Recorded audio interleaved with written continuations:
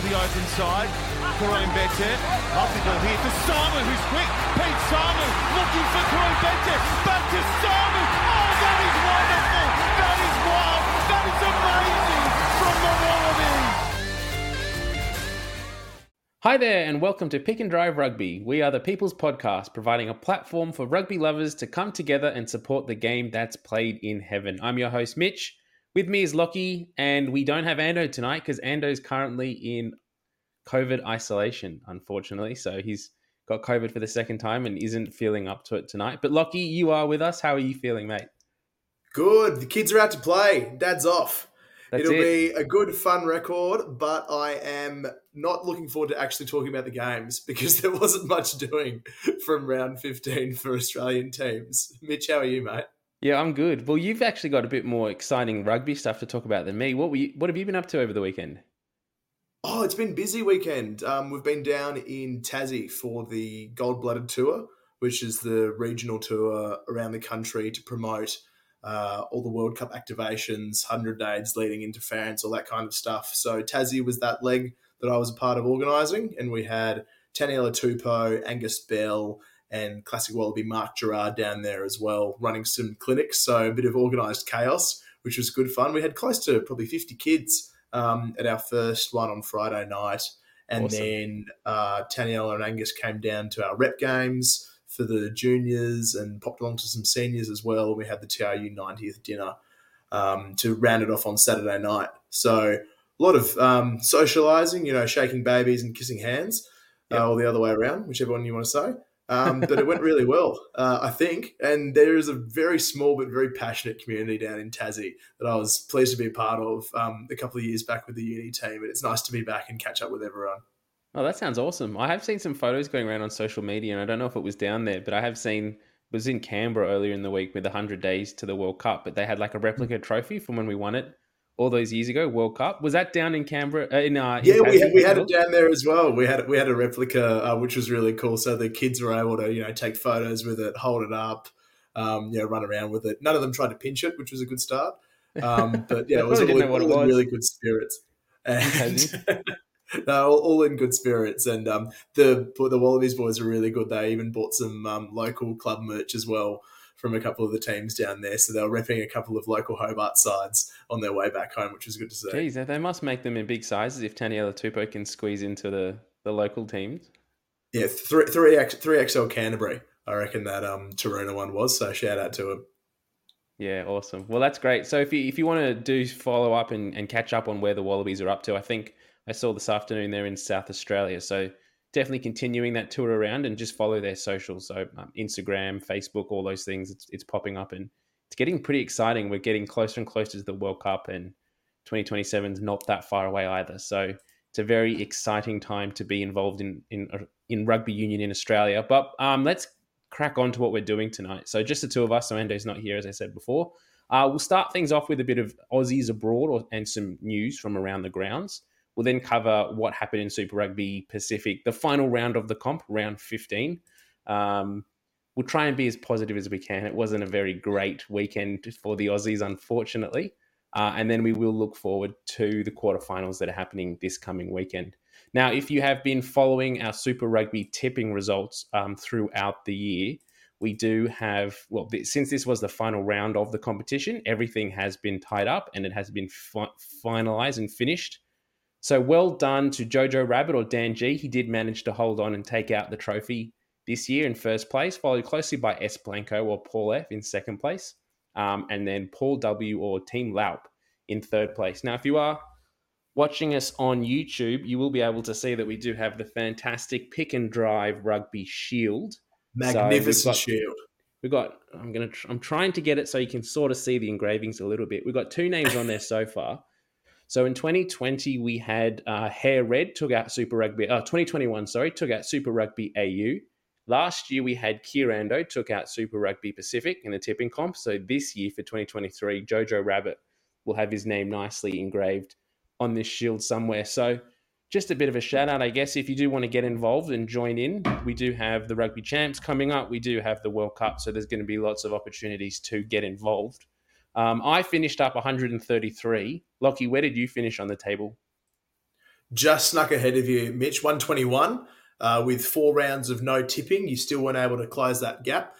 But in fairness, away teams actually went all right for that last round. We picked up 2. So quick shout out to Jojo Rabbit, though. I haven't seen him lower than 3 for the entire season. That's an awesome tipping effort. So well done, mate. Thoroughly deserved. And looking forward to World Cup tipping as well. Keen to see some Uruguay action, a bit of Namibia, Los Lobos, some of the good teams popping up. It's going to be exciting. And one thing we do have to, I guess, fix up for next year, because I don't know if it seems fair when you realise that if you don't put your tips in, you automatically get the home team. Or is it the away team? Which way did it fall? You get the away team straight away. The away team. So this ended up, you got 2 this weekend and you didn't put any tips in. And I put my tips in and only got 1 right. So I might have to put in a formal protest there and see what we can sort out. It's a brave final round performance from you. Yeah, one right. So I was going for the upsets, hoping to sort of climb my way back up the table. But with the Aussie performances, that's definitely not where we got to. So before we finish off and start into the podcast this week, as always, we have 2 simple calls to action. So our first one is to join our Discord channel, be part of the best Australian rugby community going around. The link is anywhere on our social media profiles. So that one is a good opportunity to just chat rugby. If you're watching the game, you can have it open and flick through some of the different forums we've got there. Lots of opportunities to talk about news, player signings, all that sort of stuff. We're pretty vocal in there, so you can chat with both Ando and myself and some of the other guys we've got in our fantasy tipping comps as well are focused in there. So do get involved, particularly with the World Cup and the Rugby Champs coming up. It's a good time of year where all Australian fans can put away their Waratahs, Reds, Force jerseys and all talk about the Wallabies and sort of share the same points of view, which is always a fun thing. And then the last call of action is please consider going to www.coffee.com/pick and drive and supporting off with a one-off or monthly payment. So everything we do in the podcast, we do for the love of rugby. We do this for love, not money, but every little bit counts. So if you do want to put in a one-off tip and support us and help us, I guess, fund the trophies for the tipping comp and all that sort of thing, do go there and consider doing that. So for the people that have done that in the past, we do appreciate that and we thank you. So you help keep the lights on, you help keep us going week in, week out. So thank you to everyone there. I think I've spoken enough. Shall we just dive into the rugby content now? Let's rip straight in. Let's go.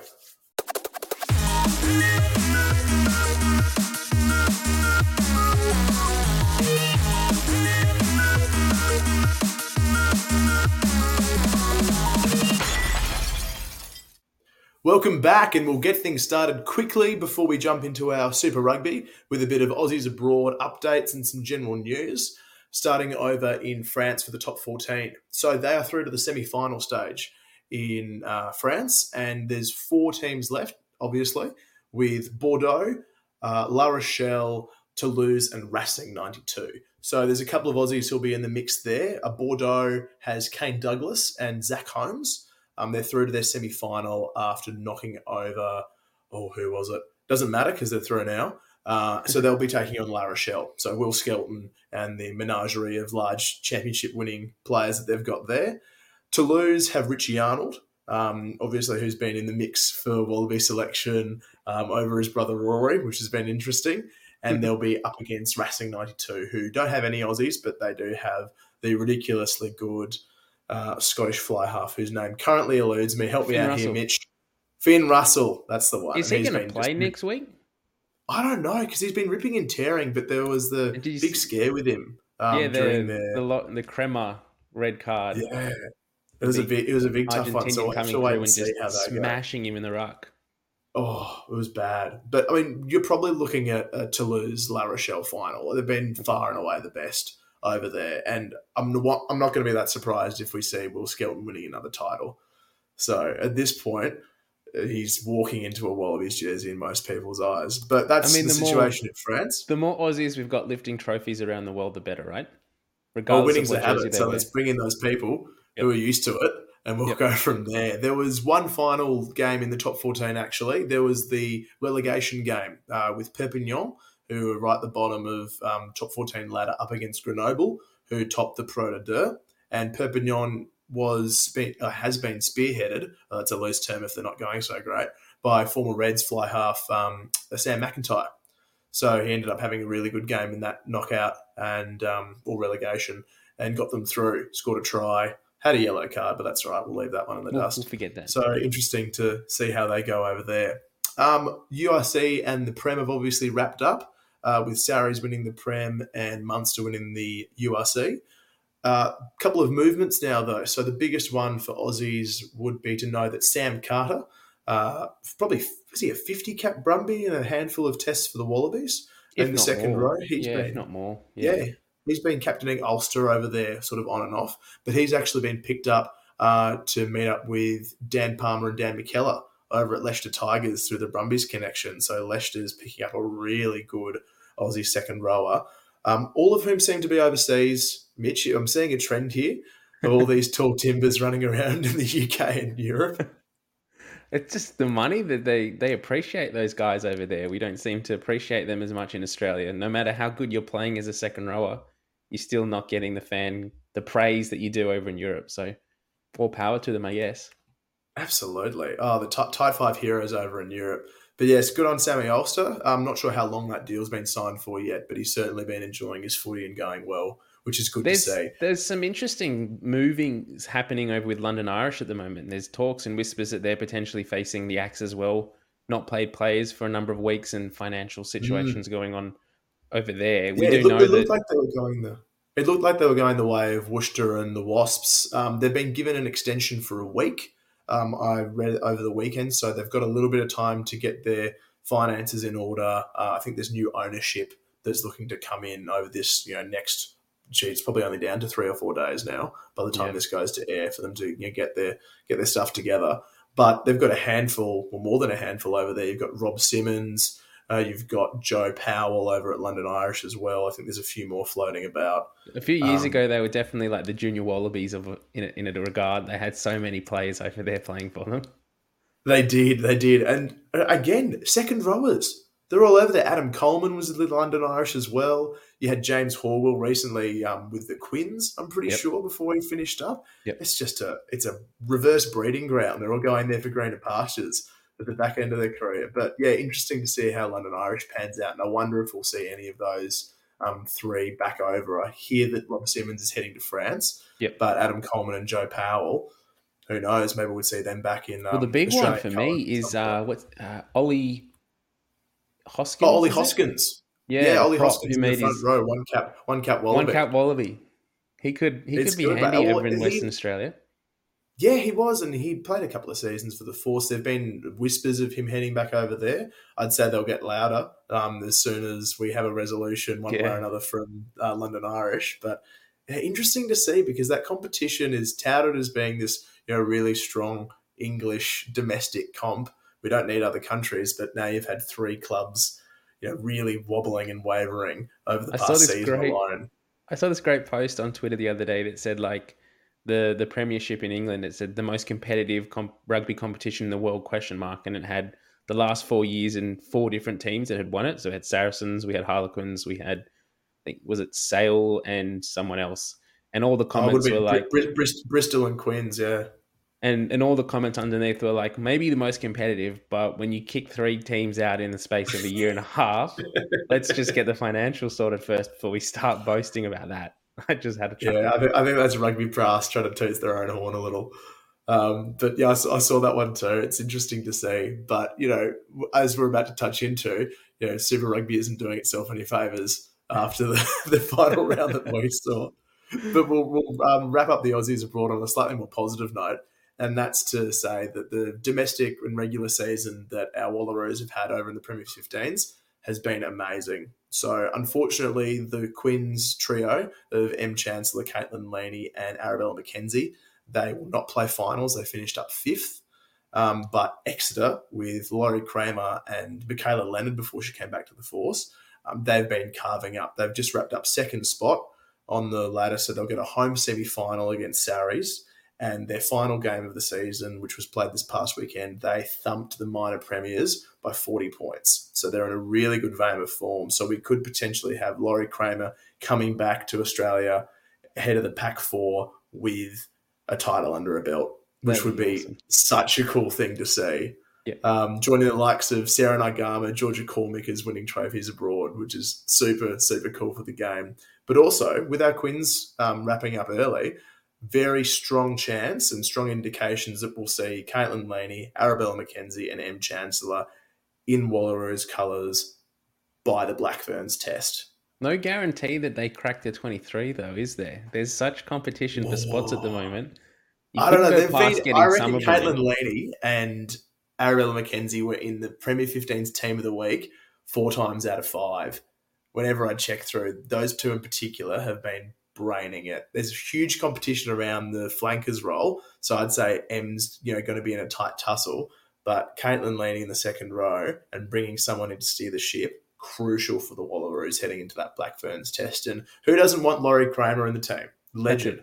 That's right. Yeah, definitely. Which is awesome. We'll quickly jump into some news now. And the main one that we want to have a look at are the re-signings that have been announced in the past week. Obviously, we haven't been on air, haven't given you an episode for 8 days now. So there's been plenty of water under the bridge when it comes to re-signings. And there are 4 big ones that have been confirmed all the way through to the end of 2025, all 4 of these. So we've got Throbber Robertson, Tom Robertson over at the Force. He signed a really interesting 2-year deal that includes a sabbatical to head over to Oxford to pick up his upteenth master's degree or whatever he's doing over there. We've also got Lange Gleeson signed through to 2025, the end. Caden Neville has signed through to the end of 2025. And the touch point that I'd love to get your thoughts on, Mitch, is Suli Vunivalu signing a 2-year extension through to the end of 2025. Is he now Eddie Jones' pet project? Is this the hill that he's going to die on? Without a doubt, he's got to be, right? I was really surprised when I saw this email come through from RA. I did not expect to see Sully sticking around. I have question marks whether he'll even make the World Cup squad later this year or even the Rugby Champs team if it's based on form. I know Eddie Jones loves a leaguey and he loves, taking these players in and giving them experience and coaching them and bringing out their best. So that element might be what gets him across the line, but you wouldn't say his form this year has been outstanding for the Reds. So many injuries. I was pretty certain coming into this season that we'd have an announcement midway through the year that he's switching back to the NRL, going either to Redcliffe or back to the Storm or somewhere, just jumping ship back to the NRL to sort of go back to the greener pastures over there in his mind. But no, he stuck it out. So all credit to him. He's putting his mouth his money where his mouth is, and he's giving it another 2 years. He's really pushing his stake and his claim for the World Cup this year and the Lions series in 2025. So all credit to him. Sticking at the Reds too. Be interesting to see what happens in terms of their makeup of 2024 with who they have coming across as coach there, and if he's maybe got some insights into who's coming, and that sort of helped him make that decision. But it's a great thing for Australian rugby to have these high-profile players sticking around. Massively. Having Lang and Gleeson signed is a huge deal with a young back rower who's got a bit of mongrel about him coming through. Caden Neville, I thought, was a really interesting signing, obviously sticking around with the Brumbies, a more experienced head, and Tom Robertson playing both sides of the scrum and having probably his best year of Super Rugby that we've seen. In my opinion, he's been massively important for that Force side. So they're all, to me, it's been a bit of a mixed week for Tom Robinson, unfortunately, because he comes out and announces that he's sticking around with the sabbatical, but then also suffers was it ACL injury or MCL, or injures his knee in some regard, and he's basically out for the rest of the year. So he won't be going to France, unfortunately, for the World Cup, and that's a big blow for the Wallabies, particularly with Alan Alatoa also currently on the sideline with injury. Yeah. Plus, you got Angus Bell and Tani Alatupo still, waiting to return to play. So, Throbber would have been a massive in. And now we're looking at, who are our props? Do we call on a Scott CEO? Do we throw a Hail Mary out to, Ollie Hoskins and see what he's up to? We might have to. Harry Johnson-Holmes also injured himself this week for the Waratahs, so he's out as well. So, Eddie Jones has a bit of a battle on his hands to get a fit front row for that first test in Pretoria in a few weeks. I'll tell you who's a bolter for that. Well, I reckon it's a bolter. Sammy Talakai. Yeah, that's a good shout. He's been playing really, really well, but we'll get into that a little later. Yep. But he's been very impressive. So, yes, those are our signings, and also expect some kind of news this week about James Slipper re-signing. We've been getting a few little whispers around. It would be great to see him stick around, but hoping to get some good news on the James Slipper front shortly. So we'll move now quickly to our Sevens program. And there's been a couple of really big ins for our Youth Commonwealth Games Sevens squad. So the Youth Commonwealth Games are coming up over in the West Indies later this month. And the Sevens team, women's Sevens team, is coached by Shannon Parry, which is super awesome. Obviously, we've been talking about her retirement and how much she's given to the game, and she keeps giving in this coaching role. And she's picked two big names in that squad. We've got Caitlin House, who's been killing it for the Tars all year in Super W as a 16-year-old. But we've also got Faitala Maleka, who made a Wallaroos debut against Fijiana. So really excited to see how those two go, along with the rest of the squad later in the year.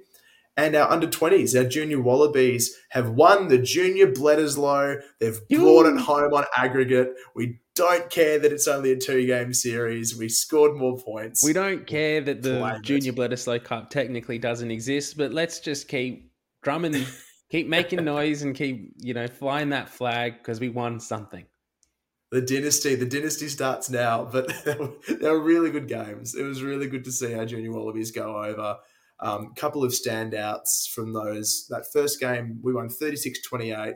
We only lost the second by a point. It was 18-19 at the end, but a couple of Tars and New South Welshman, Teddy Wilson, captaining the side. Obviously, he's been getting some time for the Tars. Young 10, Jack Bowen, having some really good impact. And then a few props. A bit of love to our big boys up the front. Jack Barrett and Massimo De Lutis were picked out by Paul Cully in his coverage for Sydney Morning Herald as players who really stood up, particularly in that second game, which is great to see us breeding a few more front rowers because it is such an important position, particularly Australia-wise, given our past proclivity for scrummaging. It's changing now, but it's always good to see some front rowers getting brought through the system. So how good for our junior Wallabies?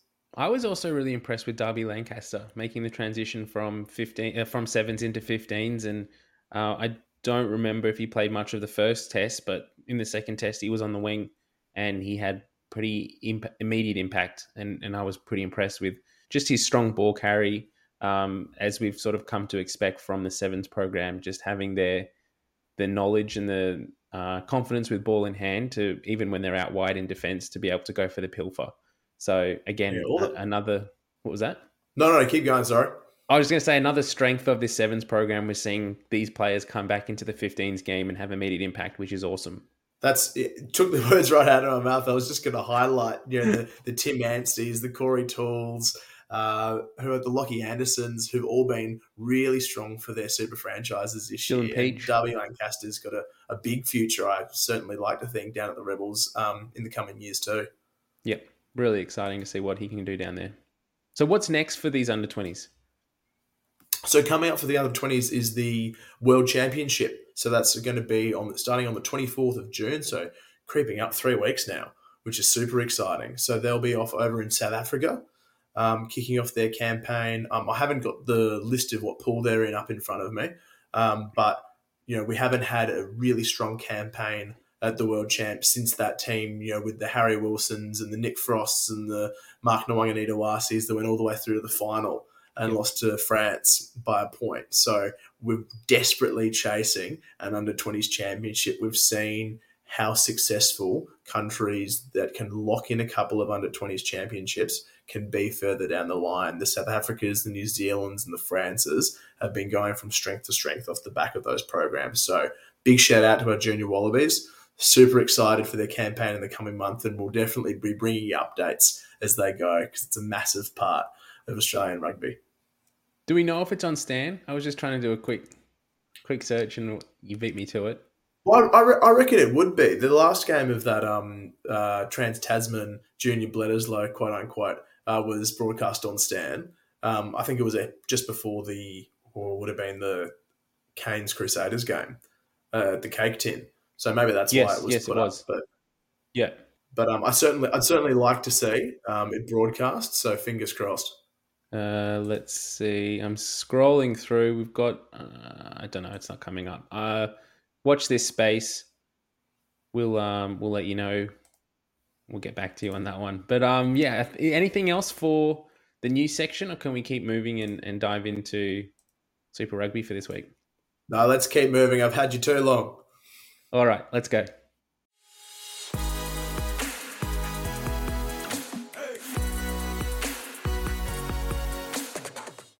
All right, it's time to talk some rugby now. So we had the final round of Super Rugby Pacific for 2023, round 15. So we had some results not going necessarily in Australia's way, unfortunately. Kiwis are happy, Aussies aren't. I think that's the general takeaway. Fijians are very happy, but general takeaway from Super Rugby Pacific this year. We'll run through the results, then we might sort of dive into the overall table and see where everyone finished, and then we'll go game by game. And after that, we'll look at the quarterfinals coming up this following weekend. So first game of the weekend, we had the Blues 19 against the Highlanders 9. We then had the Brumbies 33 over the Rebels 17. Fiji Drua absolutely thumped the poor Queensland Reds 41-17 over there in Suva, I think this one was. We then had the Hurricanes with the upset of the round somewhat, 27-26 over the Crusaders. The second upset of the round, and take your pick whether this was more of an upset, were the Moana Pacifica getting their first win of the year over the Waratahs in Sydney, 33-24 there. Michael Hooper's final game for the home game for the team in blue, and so that was a bit of an upset on all fronts. And then we had the Chiefs absolutely pummeling the Western Force 43-19 in the final game of the round in Perth. So we'll dive into some of the games in detail in a little bit, but let's look at the overall table and see where teams finished. So why don't you dive through this, Lockie? You read through the teams and where they finished, and then we might chat about some of the placings. Alrighty, so top of the pops, not unexpected, we've got the Chiefs. They finished with 13 wins and 1 loss. And then you've got a logjam. 2, 3, and 4 are the Crusaders, Blues, and Brumbies. They've all got 10 wins and 4 losses respectively, but bonus points getting the Crusaders up into second for a home quarter and potentially a semi-final. The good news for Australian fans is the Brumbies did manage to keep 4th spot with their win over the Rebels, so they will have a home quarter final against the Hurricanes, who finished in 5th, 9 wins, 5 losses, and that'll be a repeat of last year's quarterfinal at GIO Stadium. Coming in 6th, regardless of their loss to Moana, were the New South Wales Waratahs that already had that wrapped up from the previous round, with 6 wins and 8 losses. Fiji and Drua coming through with the same win-loss ratio after a big win over my Reds, locking in their first ever finals appearance in just their second season. So exciting to see that, but we'll touch on it in a tick. And dragging their feet, their bloated carcasses over the finish line, battered and bruised.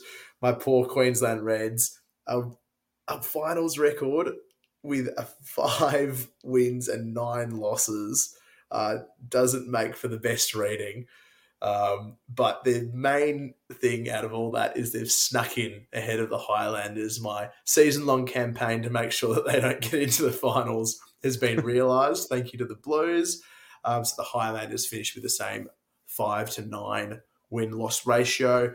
That's how the Force ended up as well, in 10th, with the Rebels 4 wins, 10 losses, bringing in 11th, and Moana, somewhat deservedly, I have to say, coming home with a wet sail, picking up 1 win for the year over the Tars, but ultimately doesn't make for particularly happy reading for our Australian teams. We've only got 1 in the top 4, 2 more in the top 8, and we're having some pretty big quarterfinal challenges ahead of us, I'd say, Mitch. But let's look at the games in detail now. All right, let's go back to the results. So just focusing, I guess, on the New Zealand derby. So we had the Blues over the Highlanders 19-9, starting off the weekend, and then the Hurricanes upsetting the Crusaders 27-26. Were there any kind of major talking points or things that caught your eye in either of these 2 games? Not particularly. I was not surprised by the Blues getting up over the Highlanders at home. I think the really cynical part of me thought maybe the Blues would get a tap on the shoulder from NZ Rugby and go, hey, let's let this one by the wayside maybe. Let's play a couple of benchies and see if we can get 5 teams in. But I was very glad, as a Reds fan at least, and an Australian rugby fan, to see that the Highlanders missed out. Hurricanes Crusaders was really interesting for me, though. There was lots of hoo-ha, in the game, a few fisticuffs between, Yeah. Cody Taylor and Dane Coles having a bit of fun. But it ended up being a really big comeback from the Hurricanes. They overturned that halftime deficit and came home with a wet sail. And it's posing a really big challenge now to the Brumbies in a quarterfinal. That momentum that the Hurricanes now have and beating the Crusaders just before you get into knockout footy, really ominous signs. There are some injuries that are impacting this Crusaders team at the moment, but from what we've come to expect of the Crusaders over the last few years, they're definitely not in the form that this time of year warrants.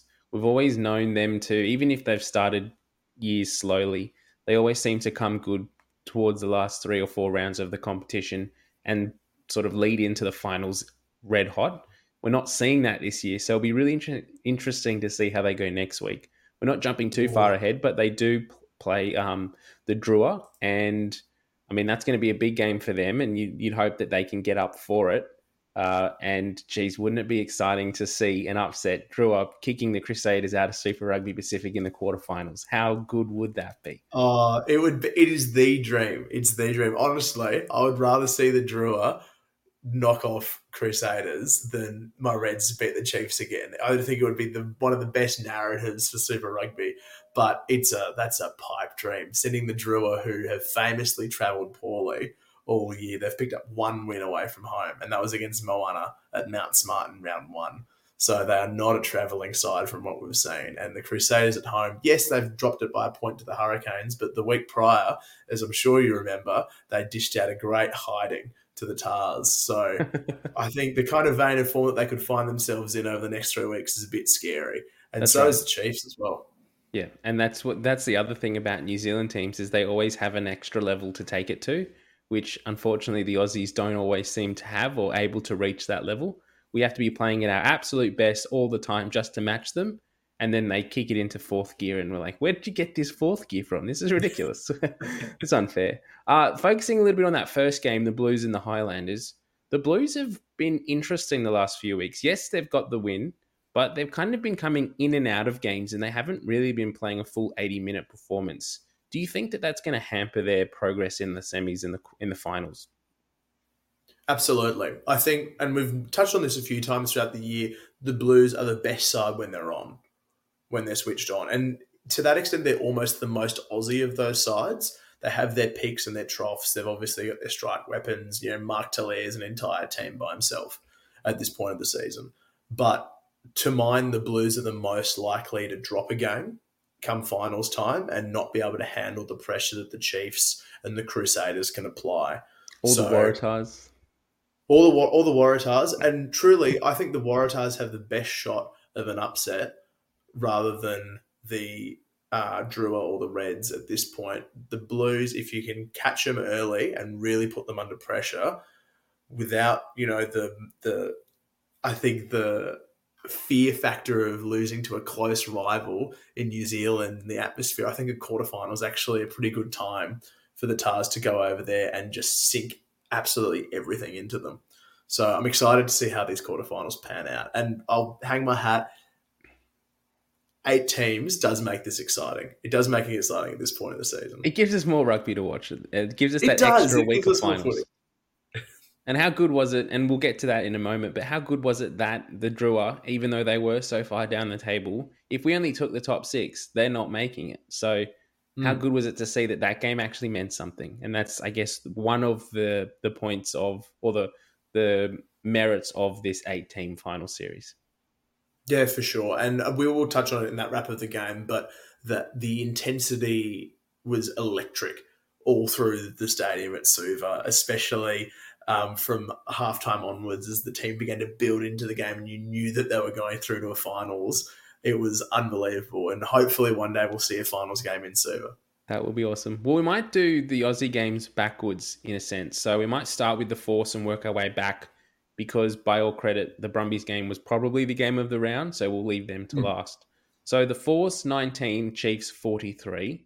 I, somewhat silly now, tipped the Force and were hoping that they might be able to keep their home record alive. But this Chiefs team really have made a statement this year and they've shown that, you really need to be on your game to trip them up. And only one team has done that this year, and that's the Reds. But the Force, geez, they did not come into this game looking like they were there to kind of cause an upset or to really challenge the Chiefs. Not at all. The Chiefs run in 3 tries in the opening 20 minutes, and it took all the oxygen out of the stadium.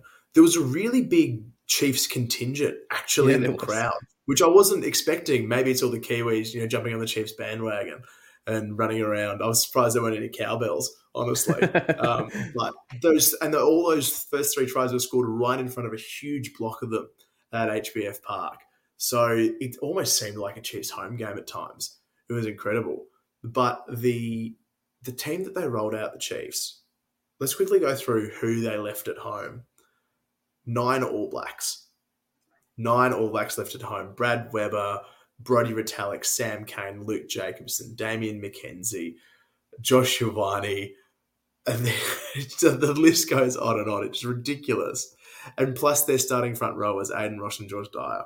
So you're effectively running out of Chiefs B, and they still never looked like they were in trouble in that game. They were in total control. Even though the Force had 57% possession, they dominated the territory as well. Their counterattack was so strong that they never looked troubled. There was always a double-digit margin from the 20-minute mark.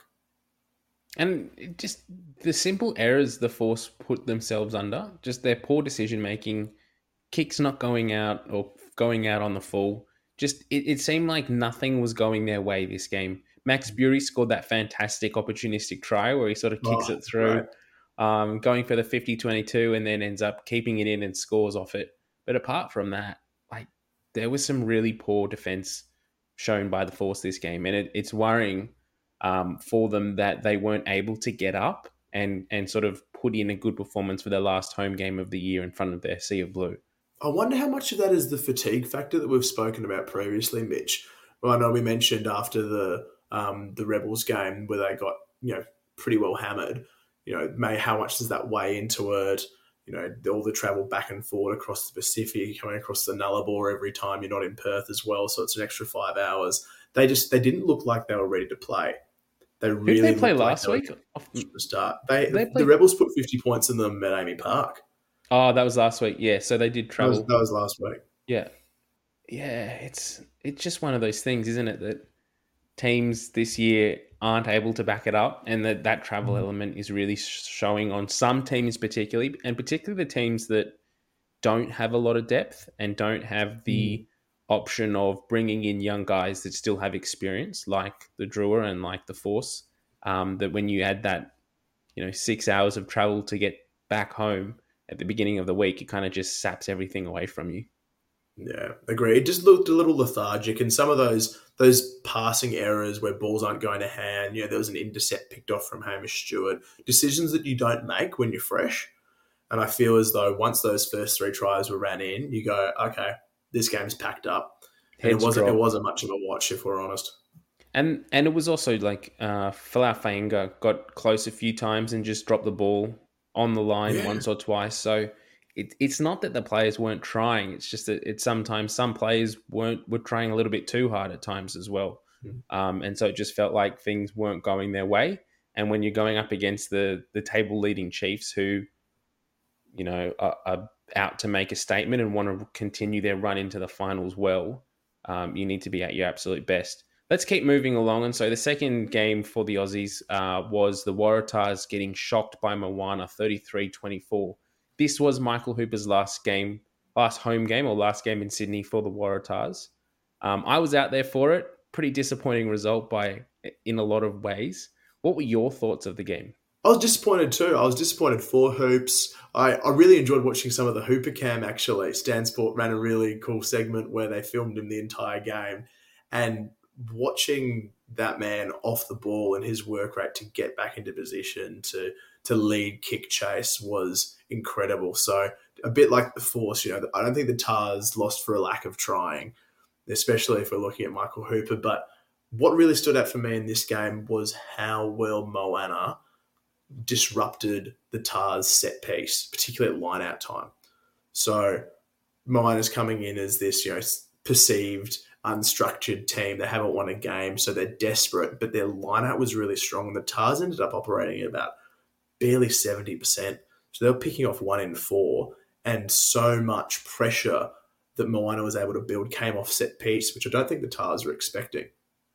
There was an interesting stat that came out, or a question, I think it was in one of the post-game interviews, potentially within Hannigan, that comes to mind, that they sort of asked him, the set piece, the lineup particularly wasn't firing this week. What do you put that down to? And he made a comment that was quite confusing. It was like, yeah, we actually recognized that in ourselves in the week leading into it. So at training, we realized that we probably weren't quite on and we weren't able to overcome that. And so that is really kind of worrying, that they went into the game knowing that that was an area of weakness and that was somewhere they might have been exploited, and they definitely were and weren't able to overcome that. That's interesting. How much do you think comes down to complacency as well? I mean, the Tars had 6 locked up. They couldn't go higher. They couldn't go lower. You're playing against a Moana team who is beyond desperate for a win as well. So it's kind of the perfect storm for things to go wrong if they're not right from the start of that week too. There was a question asked of DC in the press conference after the game of, do you think some players were looking ahead, looking at the quarterfinal next week?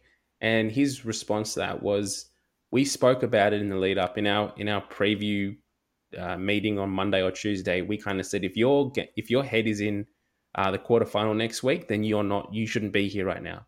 We have a game. We need to focus on this. And so that's what our focus needs to be.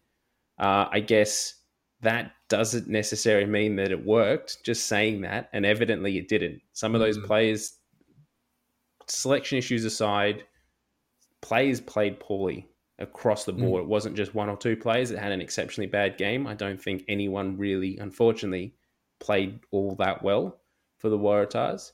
And the worrying thing is that this has happened a few times this season for the Waratahs. Coming into that first game, they hyped up the homecoming, the game against the Brumbies, that we want to start this year well. We're going to beat the Brumbies. We're going to have a run at home. We're going to do really well. And they lost that game. And you could see that heads dropped and that they weren't able to mentally overcome that. And that's why their performance for the next few weeks was really down. Again, they sort of put a lot of emphasis on this. This game is Michael Hooper's last game at home. We want to put in a big performance for him. It was their biggest, unfortunately, in some ways, it was their biggest crowd of the year. So big that they actually opened the second tier of Allianz Stadium, which they haven't done all year. It's always been just the bottom ring. So that was cool to get there and be able to get a different vantage point as a fan. But then they didn't show up again, and they didn't show up in round 1 against the Brumbies. And so that's where questions need to start being asked of, is it a preparation thing? Is it a warm-up thing? What is it that's just not allowing these players to be ready when that whistle goes at 7:30 on a Saturday night? That's a really interesting point heading into it, because I actually thought that the Tars started okay. I thought the first probably 20 to 30 minutes was really competitive. There was a bit of back and forward. I think Moana got a lot of energy from that first, break off the kickoff. You've suddenly got Levi Omoa running 60 metres, and everyone's thinking, oh, this is it. Jeez. They're going to score. But it was terrifying. But, I mean, we were able to get back. The Tars were able to get back into the game. You had, the Walton kick for Markey's try was really good. There were some bright, sparking moments. And then second half, it just fizzled. It just fizzled a little bit. It felt like, particularly sort of 35-minute mark, the momentum swung Moana's way, and the Waratahs weren't able to get that momentum back. They weren't able to, you could see that certain players were trying to do big things. Michael Hooper didn't stop all night. The full 80 minutes, he was making big hits. He was carrying the ball. Even at the end of the game there, when the game's really on the line and the bonus point, the losing bonus point, which realistically at this point doesn't mean anything. But Michael Hooper takes it upon himself. They get close to the line and try to score. They don't end up doing it. They get a penalty. Kick to the corner, take the maul. Michael Hooper himself gets the ball at the back of the maul and pushes the team himself over the line to get the points. Scores the last try, basically the last play of the game, which is just so Michael Hooper that, I'll do it mentality. I don't like really calling out individual players, but there's definitely something positionally and sort of tactically wrong with Ben Donaldson at the moment. And he just did not look comfortable at all this game. And The disappointing thing was that Michael Hooper scores that try. They need to convert that try to come within 7 points to get the losing bonus point, and he misses the kick. And so that kind of, for me, just sums up Michael Hooper's last few years with the Waratahs of, I will do everything I can to get this team over the line, and someone else lets it down for him. Yeah, I think in Dono's case as well, he was probably not only not at his best, but he was outshunned by a former Aussie player in Christian Liliafano who had a blinder in his possible. I don't know how long his contract for Moana, but he had a cracking game. He scored that really good try in the second half that really started driving the nail home in the 61st That minute. little Just runaway no try one where just no one wanted to touch him. Like he no just one kept wanted going. a bar of him. Yeah, Marky Mark jumps up for a dummy that was, barely from the hip, and then everyone just stood off him. It was like a guard of honor all the way through to the line, and then you've got like, this way, sir. For you. And then you've got 5 minutes later, Miracle Failangi goes across for a try that was definitely a forward pass. You'd have to say that second Failangi try. Yeah. But I mean, we won't get into the. How good is Liliafano this season? He's been, I wouldn't say he's back to his, Wallabies best form, but he's definitely back to good form. And there are talks that he might feature for, I think, Tonga at this World Cup or Samoa. For Samoa, yeah. Samoa, yeah. There's talks that he might be lacing the boots up for Samoa. So that'll be pretty cool to see him going to his second World Cup with a different team than last time. Yeah, for sure. And I mean, isn't that what the whole, international eligibility is about? It's getting these smaller nations who don't have the availability and the depth of player to come back to where their roots are, and having Liliafano steering a Samoan side around, would be so good to see for the game and for our Pacifica community as well. And I wouldn't be surprised if he does play the World Cup for Samoa, if that kind of is it and he calls time on his career. Nothing officially announced at this point, but he's been such a fantastic player for so long that I wouldn't be surprised to see him sort of end it there. Was there anything else you want to say about this game, or shall we move into the somewhat disappointing Reds game? Well, come on, let's tackle the Reds now. 41-17 to the Fiji Drua over the Queensland Reds. Not only was it a victory, but it was a bonus point victory. The Reds didn't concede a point in the second half. It was 17 all at halftime. Mm-hmm. What happened in that second half? How did this Fiji team just completely run away with this game? The Reds were playing against 15,000 fans as well as the 15 on the field. The 16th man, as McBurn likes to call them. The 16th army. It was incredible. So, I mean, I thought that the first half was pretty evenly balanced, but there was a moment about 30 minutes in where I think we're sitting at about maybe 17-14 or 14-10, and the Drua out of nowhere bust out a tight head and just smashed the Reds back, and the entire crowd went up in a storm of sound. And I thought, oh no, this is it. We're in trouble. Like, we're in trouble here. And then it kept happening. So a bit like how Moana targeted the Tars set piece, the Drua ended up smashing the Reds set piece, which has been the fulcrum of their attack for the entire year. The Reds were operating at 70% for scrum time and about the same at line out. They were just picking them off all day. And that, coupled with how well the Drua's outside backs were playing. I mean, yes, they're scoring all the tries, and that initial work up front, its set piece time allowed them to do that. So 17 all at halftime, you're thinking, this is a bit shaky, and then bang, they've run in another 3 tries in the second half. The Drua had 8 line breaks to none. The Reds could not bust the line at all in this game. And as soon as Fraser McWright went to the bin in the early second half, it was just bang. Game was going to be over from there. Drua were too good to let that opportunity and not capitalise on all the hype that their home crowd were giving them.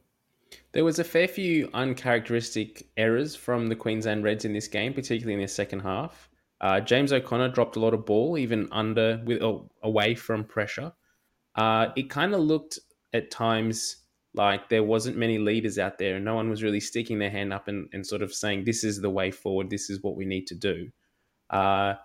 Is that Is that how you kind of read how that second half kind of fell and went to pieces? I think that's a fair assessment. There's a lot missing without Liam Wright out there. I'm a big Liam Wright fan, and I think he probably would have been in the mix for Wallabies if I'm honest after the season that he'd had. But his voice and his calm and his demeanour was really missed in that second stanza. You've got Tate McDermott, running around sniping all the time. Jock was having a bit of an off day. The James O'Connor, sorry, and you're right about the handling as well. I don't know whether it was storming or whether it was just greasy or well, I think it was raining and hot and humid, so it was steaming off the field. Yeah, it was horrendous conditions, but yet the Drua running around, chipping things, regathering on the fly. I just honestly, it was fate for the Drua to win that game and win it well. And the way that it's panned out has seen both teams go through to the finals, so you can't knock it too badly. I'm not sure what's worse for the Reds, to face the Chiefs or the Crusaders in that semi, but the Drua thoroughly deserved it. They played brilliantly, and a big shout out has got to go to Celestino Rabatamunda, who has been so good on the wing all year, but in the past couple of weeks has found himself at fullback and was untouchable. Untouchable. I think he had 3 line breaks, scored a try. He had that charge down at the very start of Felipe Dalguna that just switched the crowd on straight away. He is going to be a real star. I'd love to see him. Love to see him in a flying Fijian jersey at the World Cup. That's going to be really exciting to see how many of these Drua players do transition across to the flying Fijians. And you would imagine that it's a pretty strong backline or pretty strong sort of contingent of players that form that. And then you get the sprinkling of Semi Radradra and some of those other foreign players that come in, and it's a bit scary to think about it as a Wallabies fan sitting here and thinking of the team. So that scary. You've got Levani Bodia over at La Rochelle. Penny Ravai's been playing well for the Reds, but people like Radradra coming in, Timoti Tavatanawai over at Moana, who's just a monster, comes in on form. They're a stacked side, Fiji, and if Eddie Jones is looking at that pool game, that's the one I'm circling as the danger game. It's not Wales. Wales will be tough, but Fiji is the one where you're going, we need to get this in the bag. So James O'Connor was named this week at fly half, and that was a decision by Brad Thorne to kind of bring his experience closer to the ball. It didn't really work. What do you think they do next week moving forward? Next week into the quarterfinal, do they shift him back to 12 and bring Tom Liner into 10? Is that kind of the way you see that's going to go? In their position, that's what I'd be doing. I'd be putting Jock back to 12 because that's what worked against the Chiefs a couple of weeks back when they won. Jock had a really, really good game there. And when Tommy Liner was on, he did a really good job as well. So I think you need that midfield anchor. Hunter Paisami, for me, didn't quite do a job there at 12. He was really willing. He ran hard. He enjoyed that contact. But I think to match it with the Chiefs and the guile that they have in their backline, you need a James O'Connor in the centre of the field gluing that together. So for mine, James O'Connor plays 12 against the Chiefs to give us any kind of sniff. Interesting. Let's see what happens, and we'll talk a little bit more about it when we preview the quarters shortly. The last Aussie game of the weekend saw the Brumbies 33 over the Melbourne Rebels 17. Now, the Rebels were in this for the first maybe 15 minutes of the game, and then things started to fall to pieces. The Rebels lost both of their hookers in the first half. Jordan Walesi went off with a neck injury, and then Alex Murphy, I think, also went off for a HIA and failed it. So that resulted in the last 45 minutes or so being played with uncontested scrums. The Rebels looked good at parts in that first sort of opening 10, 15 minutes, but the Brumbies realistically weren't ever troubled in this game. Do you think that's a fair estimate of how things played out? Bang on. As soon as Corey Toole scores that try in the 16th minute, you're starting to see the gap in class. But you mentioned that Ulesi, heading off, ironically. That was a shocking tackle attempt. It was that grass cutter style that we've seen be penalised quite heavily previously. And I know he's, knocked himself out just about and was taken off the field. But for mine, that's got to go. That's got to get out of our game. He almost tried to take a bite out of Caden Neville's knee, the way that it was flying at him with his head down, no arms. Well, and it's then he ends up it's really dangerous. He makes connection with his knee or his hip, and then he's out cold, and then lands on his head, and momentum sort of carries him over it. So I haven't seen. He was up walking later in the game, so he definitely he didn't do too bad an injury, but it wasn't a good look, and he had potential there to really hurt himself quite badly. And hurt Neville as well. It's just poor tackle technique. His head's down, he's diving forward towards the ground, and no arms. I mean, that's shocking defense. There's only one instance where you should be allowed to do that, and that's if you've got an afro like Tatafu Plotter now that's kind of acts as like a cushion for both players. It does, and it also channels the energy behind you. Yeah. Which is critical. God, I miss Tatafu. But it's a real pet peeve of mine, seeing those no arms grass cutters in sort of tight pick and drive situations. It's so dangerous for the defender, for the attacker, and I'm not going to say that it's deserved that he knocked himself out, but clearly, if you're applying the wrong tackle technique, bad things can happen. And that's why it's wrong, isn't it? Because you end up hurting yourself.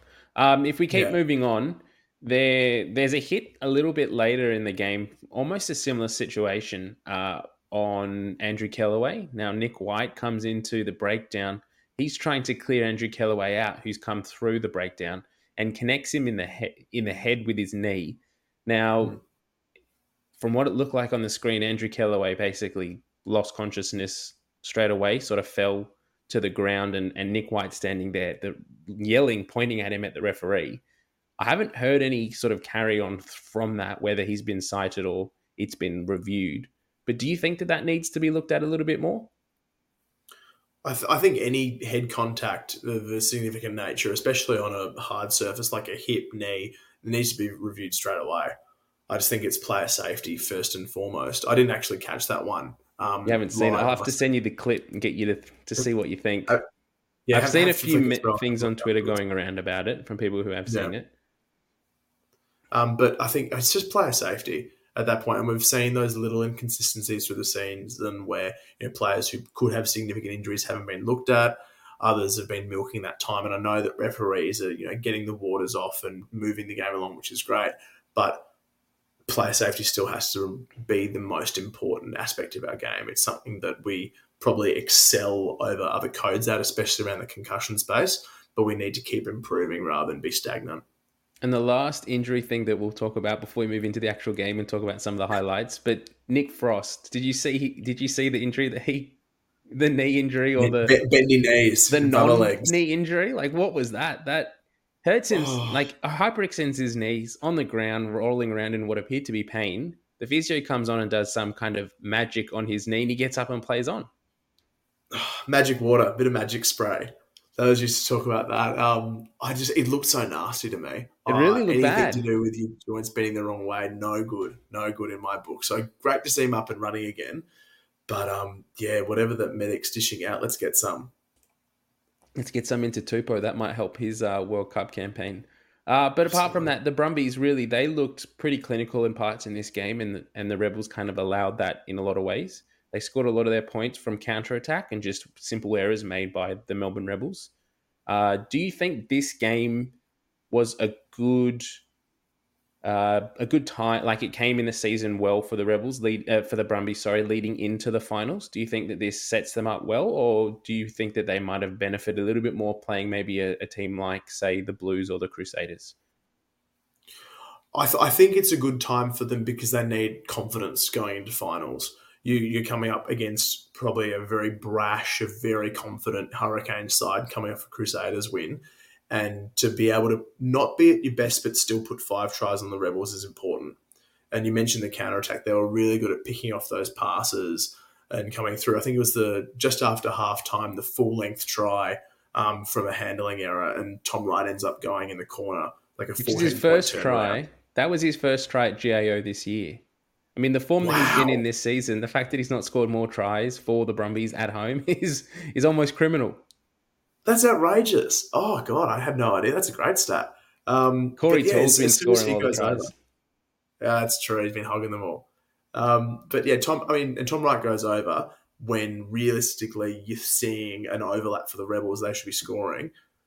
Bang, 2-try turnaround, and then 5 minutes later, Ollie Sapsford goes, through that gap. I think Muirhead ends up scoring the try. Oh no, that was the one at the end. But Sapsford goes over. They're long-range tries from errors that have probably typified the Rebels season. They're pushing, they're getting to the line, and it's that last decision that always seems to cruel the Rebels. And the Brumbies were good enough to pick that off. So that's a really good sign, because we know in knockout footy, chances become limited. You're probably not going to have the same space. So it's about picking off those opportunities. And if the Brumbies can do that, it's a really good warm-up for the Hurricanes coming along next week. Focusing a little bit on the Rebels, it was a disappointing end to their season.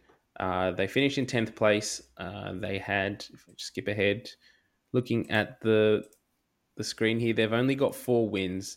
Now, that's not a true representation, I think, of their season. They've been in a lot of games. They've been in games a lot more than that final result sort of shows. They've played some really good football. They've been a really great team to watch this year.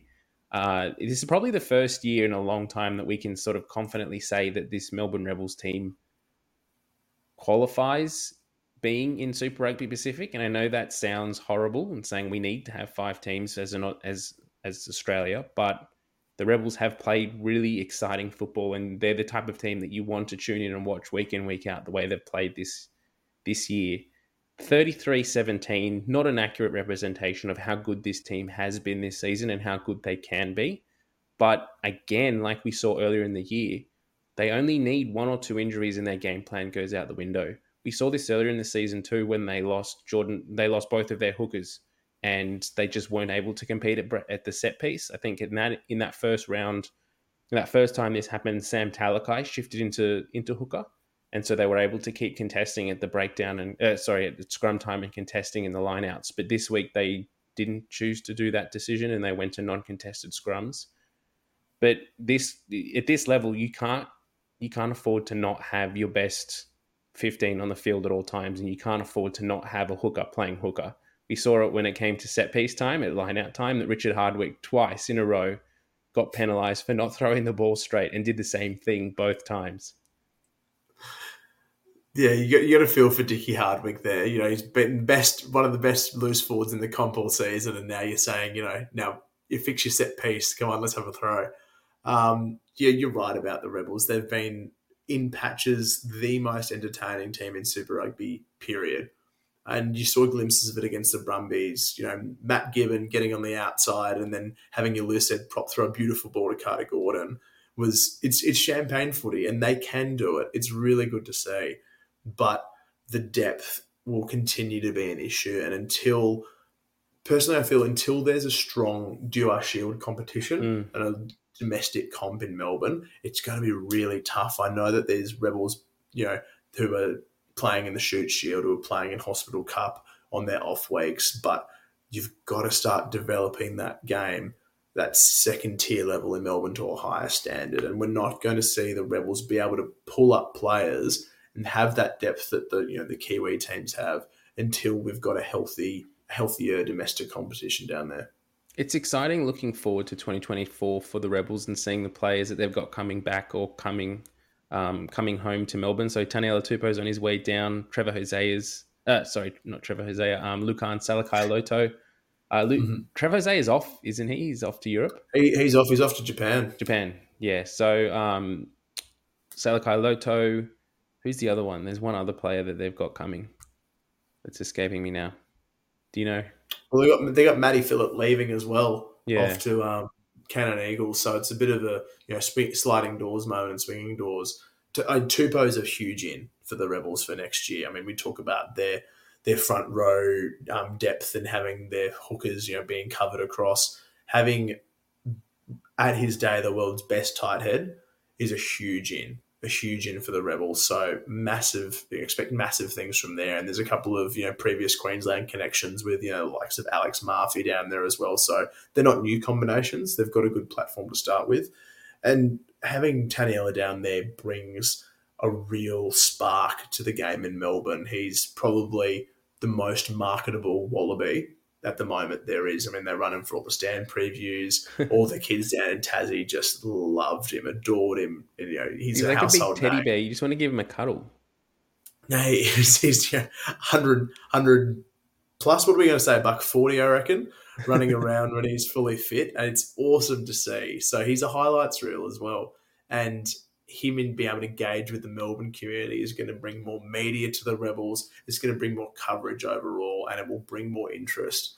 So I'd love to see a fully fit Rebel side with Tupou at the helm, with these rising 7 stars coming through, with returning players like Salika Loto, Lancaster, yeah, and Darby Lancaster. Yeah, I would love to see a packed Amy Park for a Rebels game.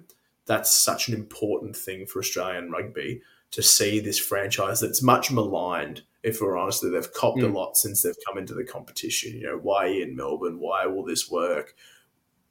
Bums on seats and wins fixes everything. So Tupou there is a big part of that. Building on that point, I think the important thing for them moving forward is, yes, they've got a good 15 and that they've got some players now that are going to add to the current 2023 team. Without the players that are leaving, it's going to be that next level, like you mentioned before, getting those players who, once they get 1 or 2 injuries, who are going to step into that position, step into the second row, step into fly half if need be, step into fullback, that have the experience and are Super Rugby level, which is going to be so important for them, because at the moment they have players like Andrew Kellaway, and when he's there, he's great and he deserves all the time that he can get. But the guy that comes in over the top of him when Kellaway's injured isn't really at Super Rugby level at the moment, and that's when they struggle. And if you've got 2 or 3 injuries in a game and that's happening and you're losing your star players off the field, that's when your game plan goes to poop. And that's what we saw this week. Yeah. Just quickly as well, a massive shout out to Reece Hodge. 100 games to the Rebels, the club's first ever Centurion. Didn't get the send-off he deserved. He cops a yellow card in his 100th game. And I would have loved to see him go off with a win. But massive achievement being the club's first Centurion. He's going to be very sorely missed, not only from the Rebels, but from Australian rugby. Is the Mr. Fix-It. He's won us games at fly half. He's won us games on the wing and at centre. And I know he's been a victim of his versatility, but he will be missed when he goes to Bayonne. So congratulations. And I guess that's a little bit of a theme of the Australian round that was round 15 for Super Rugby Pacific this week, that we had 2 massive players for the Wallabies and for Australian rugby, Reece Hodge and Michael Hooper, playing their last home game, or playing their last games or home games for their club. And you would have loved to have seen their teams put in big performances for them, send them off winners. But unfortunately, as has been the case for the last few years in Australian rugby, they go out losing. So it's unfortunate, and it is kind of where we sit as Australian rugby fans at the moment, sort of hoping that we can put in a better performance for the guys that have put their blood, sweat and tears into the game for so long. But all the best, and thank you to both Michael Hooper and Reece Hodge, both Manly boys. So a lot of talent from Manly, from New South Wales and Sydney, out there in the world doing big and better things for Australian rugby is awesome. Good to see as well. Let's now look at the quarterfinals and what's coming up. So the first quarterfinal this coming Friday is the Blues versus the Waratahs. Now, this is hosted by the Blues. This is being played in Auckland at Eden Park. Massive ground, massive opportunity for the Waratahs here. Few injuries from this week that are going to really shape how the Waratahs structure their team for this game. Do you think realistically the Waratahs have any chance of going and causing an upset? It's a long shot. I think they've got a better chance than the Reds and the Chiefs on current form, but there was not a heap in that Tars game that gives me hope and inspiration that they're going to come over and do a job at Eden Park, which is famously a tough place to win games for Australian sides. I think that there is a chance, if they are able to apply really strong pressure through their defensive line speed and take the space away from their outside backs, that's going to be hugely important when you've got a Caleb Clark, a Rico Ioane, a Mark Talia running around. So line speed and just sheer bloody-minded grit in defence will go a long way to keeping the Tars in this game. Can you find a spark of hope in your diehard blue heart for an upset over there? If I'm Darren Coleman right now, so we're recording this on Monday night in Sydney. So tomorrow morning, I walk into Tars HQ as Darren Coleman. I say, all right, boys, sit down. This is the game plan. Mark Talea, get him off the park. Do it legally, but do what you have to do because he is a one-man rugby team at the moment. If you can shut him down, we're probably in with a crack. So that's where I'd be targeting. It go a long way. It would go a long way to it. And then you only have to worry about Bowden Barrett, Dalton Papali'i, the rest of the It's motley like we've crew got a that they're list, gonna guys. run We're going to go 15, 14. No, but really, like, seriously, the Waratahs are going to have to play at their absolute best and they're going to have to put in a performance of the season to kind of come close to the Blues. The one a bit of optimism I have is that when the Waratahs have their best team on the field, they have shown that they can put in good performances this season. They can push teams. That game down in Canberra, what was it, 2 months ago now, when they pushed the Brumbies right to the end. Well, they led the game and the Brumbies just came through and won it at the end there. If they can put in a performance like that, they can push the Blues. They are capable of doing it. The worry is that we have a big injury toll at the moment and we haven't had the cohesive approach to the game that I would have preferred. So Jake Gordon suffered HIA last week, so he's out this week. Harry Johnson-Holmes is injured. Isaiah Parisi is most likely injured and not going to be able to play. We don't know yet whether Fekete is available for selection, whether he's due to be back this week, but it's still touch and go at this point. So, I mean, that's most of our Wallabies at the moment, not available for selection. Wallabies on the sidelines, jeez. It doesn't bode too well for the Waratahs. You would have also liked to have seen them put their best 15 out last week with the players playing together to get momentum, beat Moana and come into this finals game with momentum and sort of a bit of belief. Last week's mental toll, last game in Sydney, Hooper's last game, not getting up, not getting the victory.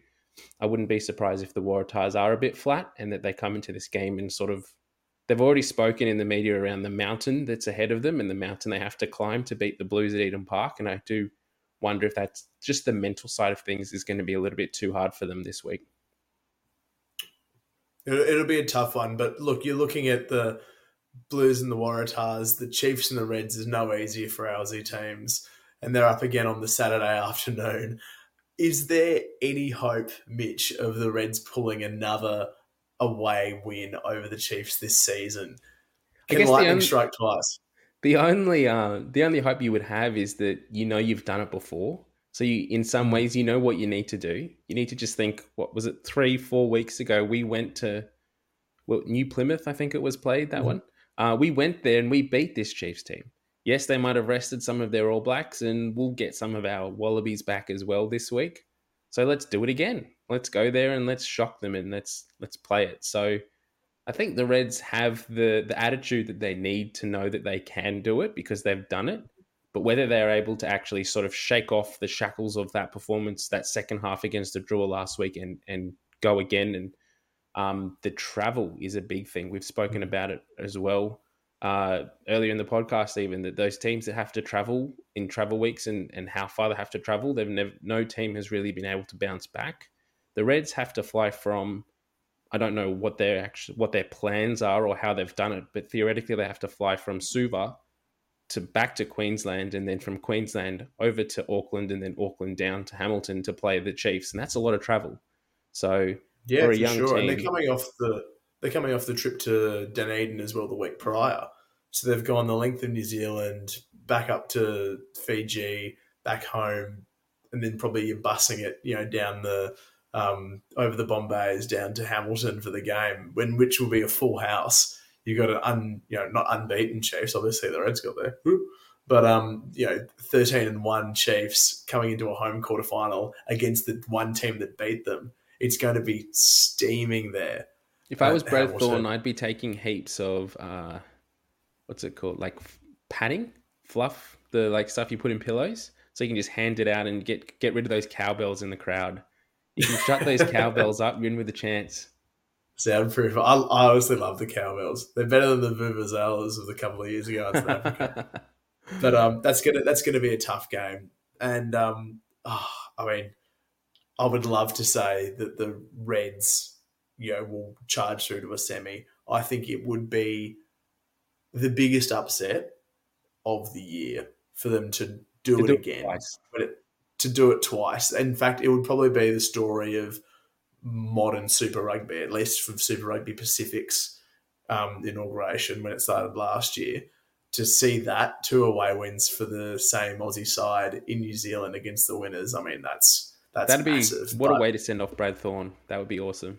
Now, what we might what a way do, as well, and it would likely set up a semi, probably against the Crusaders. But can the Drua pull off the real miracle of Super Rugby Pacific, mate? They've got them on Saturday evening, 5 o'clock at Orange Theory Stadium. Is there a hope? Is there a hope for the Fijian Drua? look, part of me kind of hopes that just the Christchurch-based Fijian fans, and there are a fair few of them, when you think about how many Fijians even play for the Crusaders, would be showing up in full force, full Fijian Drua kit, cheering for the boys, getting behind them. That might be enough to kind of put them in with a chance. I think the first maybe 25, 30 minutes is going to be the real teller of this game. If the Drua can keep with the Crusaders for that long, they're potentially in with a shot. We know, and we've seen through this season, that the Drua need to start well, like they did last week. That try in the 3rd minute against the Reds really put a wind in their sails and lifted them. If they can start well against the Crusaders, I think they've got enough belief to kind of carry through. But if the Crusaders can put 1 or 2 tries on really early, I think that's when the Drua will start that fatigue might set in, that mental element might come in. They might start to realize what a mountain it is to actually go to Christchurch and beat the, 7 in a row Crusaders at home in a quarterfinal. But never say never. This team has shown last week, if they can play and replicate what they did last week against the Reds, they can beat any team in this competition. And they can. I mean, they've done it. They've already beaten the Crusaders this year. So like you mentioned with the Reds and the Chiefs, there is that underlying belief that you can take down to Christchurch and say, let's just do it again. Let's put everything in and do it again. I think you're probably going to see the Crusaders a bit miffed that they have to play the Drua. I think it's probably the least favoured opponent when Scott Robertson's going through and doing his planning, sees that he's playing the Drua and goes, throw the plan for the Reds or whoever out the window. Can you imagine, though, if the Drua do get up, that Scott Robertson would finish his career at the Crusaders, 6 from 7 or whatever, how many in a row it is that he's won there. He finishes up his time as the Crusaders, bowing out in the quarterfinals against a team that only came into the competition last year, who he didn't beat earlier in the season. And then would that even taint the legacy of however many championships? It probably would. That's how high their standards are. For him, definitely. Definitely. Yeah, personally, for sure. It'd be an interesting dynamic to see heading into an All Blacks role. But look, I think we're going to see the Crusaders roll on through. Expect a lot of really strong tactical kicking out of 9 and 10. Richie Moana plugging corners, making the Drua try and run out of their own half and force errors. So I'd be very surprised to see the Crusaders drop 1 at home. Yeah. We might look at the Brumbies game and then I'll get your thoughts and we'll do our tips for the quarterfinals and then we'll finish up. So last game of the quarterfinals, 7:35 on Saturday evening. The Brumbies hosting the Hurricanes. This is a repeat of the quarterfinal from last year. We know the Hurricanes have put in some good performances in the last 2 weeks. They're finishing strongly their season. Can the Brumbies do it? Can the Brumbies cause, maybe not so much an upset, but can the Brumbies push through to a semi-final? Yes, in short, they can. And the Brumbies should go into this as favourites. I know the Hurricanes are coming off a big win and the Brumbies have had their late season wobbles against the Force and then losing to the Chiefs took a bit of wind out of their sail. But the Brumbies at home are a serious problem across this competition. No one likes going to Canberra. It's heading towards the middle of June. It's going to be freezing. There's nothing to do. Miserable. And you've got all the Hurricanes boys coming on, travelling, knowing that, last year we came here and we quarterfinal, we lost. And now we have to go and do it again. We have to do that again, and we didn't get that home semi. So massively important that the Brumbies are playing this at home. You go in as favourites and you think that with the firepower that they've got, not just, with the Tom Wrights and the Corey Tools who've been, setting up and scoring all the tries, but it's almost at full strength. It is an almost entirely Wallaby pack, or Wallaby standard pack. Yep. And that's where that battle is going to be won. They've got brilliant forwards, the Hurricanes, your Tyrell Lomaxes, your Suffer Muas, your Dane Coles, Artie Sarve is the heartbeat of that. But I think the Brumbies have too much class in the forwards to drop this one at home. My biggest fear for the Brumbies is that if this was played in round 4 or 5 this season, I think that they comfortably beat the Hurricanes. And we saw them start Super Rugby Pacific this year really strongly. The Brumbies, that performance against the Blues down in Melbourne for Super Round in round 2 was an absolute masterclass in how to shut down Kiwi sides. But the last few weeks, they've sort of gone away from their kind of set piece in there. They've, whether it's through personnel, like they're not selecting their best 15 week in, week out, and they're resting players and the protocols that come through that, they just haven't seemed as dominant as they have starting in the season. So if they're able to get back to that form and able to put that game plan to the Hurricanes, I think they'll win convincingly. I think it's a big plus for the Brumbies. The Lord Laurie was in COVID isolation last week, so he wasn't able to attend the Rebels game. So by all reports, he'll be out of isolation and able to attend training this week and get the boys up for the game. So I think that alone will be a big thing. He's retiring at the end of the year as well, so that's going to be a massive motivation for the boys to put in a big performance. Last home game of the year for the Brumbies.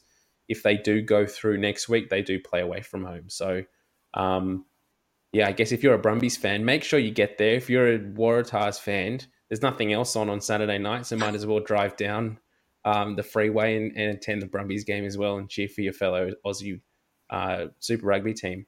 Let's I'll get your thoughts and your tips now for all 4 games. So starting with the Blues, which way are you going to tip this one? I'd love to be able to tip the Tars, but it'll be the Blues, and they'll do it fairly comfortably, I think. I'm going to say Blues by 14, with 14. Mark Talia just being a big problem. And how many tries is he going to score? Oh, he'll only score 2, but that'll be the margin. That'll be the difference. Yeah, I'd love to say the Waratahs as well, but I think I'm also going to go with the Blues. I'll say by 5. I hope the Waratahs can keep them to at least a score. If they can do that, I think they've done enough. Next game, Chiefs and Reds. Can the Reds get the upset again? I want to say they can so badly, but it's just going to be such a mess in Hamilton. If they can drag him into a scrap, they can keep it close. But I think the Chiefs are able to grind this one out. It's tighter than people think. I'm going to say the Chiefs by 10. I also think the Chiefs will win this one. They rested a few of their All Blacks last time, and the injuries that the Reds have sustained in the last few weeks, I think, is probably what's going to be the difference for them. With players like Damien McKenzie, Sam Cane coming back in, Brad Weber coming back into this Chiefs team, I think they're too class at the moment. So I wouldn't be surprised to see the Chiefs win by 14 plus in that game. Crusaders Drua, which way are you tipping this one? I'm going to tip Drua. I can't not tip them. I want them to win it so badly. And while the Crusaders have every right to win this, comfortably by 20, 30 points, I'm going to tip the Drua. I'm going to tip them by 2. And it's going to be Kimu Valetini kicking out a penalty at the end. How good. I'll go with my head this time, not my heart, and say that the Crusaders will win this by 5. But the Drua will keep them within 5, so that's a win in my books. Last game, Brumbies Hurricanes. What do you reckon? Oh, it's going to be so close, this one. There'll be less than a score in it. I think it's going to come down to goal kicking as well. So massive night for the Noah Lolosios up against probably Geordie Barrett kicking for the Hurricanes. Geordie Barrett's been on and off this year with his radar. He's had a couple of stinkers. And that's what happened last year too, from memory. They lost because Barrett didn't kick well. I think that's going to weigh on him. So I'm going to say it's the Brumbies by a point. It's going to come down to that. It's going to be tight. I think this one's going to be really tight. It'd be interesting to see later in the week which team they name. I know Noah Lolesio has had was out last week with a HIA or concussion. So if he can pass those, in saying that, what's his name? The replacement Debrasini, he's been good for them this year, and he played well for them last week. So it'd be interesting to see which way Larkham. I've nearly said McKellar then. I'm so used to it being Dan McKellar. I would be interesting to see which way Larkham goes in team selection. I think he'll have to lean back into his combos, and this will be the last. I know I've been rattling on, but that what's worked so well for the Brumbies this year is having the 1-2 punch with their halves combos. So White with Lalesio and then Lonergan with Debrasini. Yeah. We've seen towards the end of the year it kind of come unstuck, and that's because they've sort of shifted those around, haven't they? Yeah. So they've got to get the band back together. Yeah, that's right. So yeah, I'm going to go Aussie heart, Aussie head, Brumbies by 10. I'll say by 10. They'll score a few more rolling more tries, and Noah Alessio will kick one from the sideline. So let's leave it there. All right, thanks everyone for getting to this point of the podcast. This has probably rambled on a little bit, but last week of Super Rugby Pacific before the finals, so you can forgive us for that. Our thoughts go out to Ando. Hopefully he's not battling COVID too badly. He should hopefully be getting to the end of it by this time the podcast comes out. So hopefully you're going all right in isolation there, Ando, and you can listen to this and let us know what you think and give us a cry about the Waratahs over the weekend. Lockie, thanks for joining us this week. All the best to your Reds in the quarterfinals. Let's hope that they can get that upset. And same to your Tars, mate. Go to the Aussie teams and get behind Fiji and Drua as well. All Aussies through to the quarterfinals. Fingers crossed. How good would that be? How good would that be? Well, you heard it here first. That's what's going to happen. Next week, we'll be talking about how it's an all-Aussie a semi-final in Super Rugby Pacific 2023. Thanks, everyone, for this point of the podcast. We'll be back next week. We'll catch you then. Bye.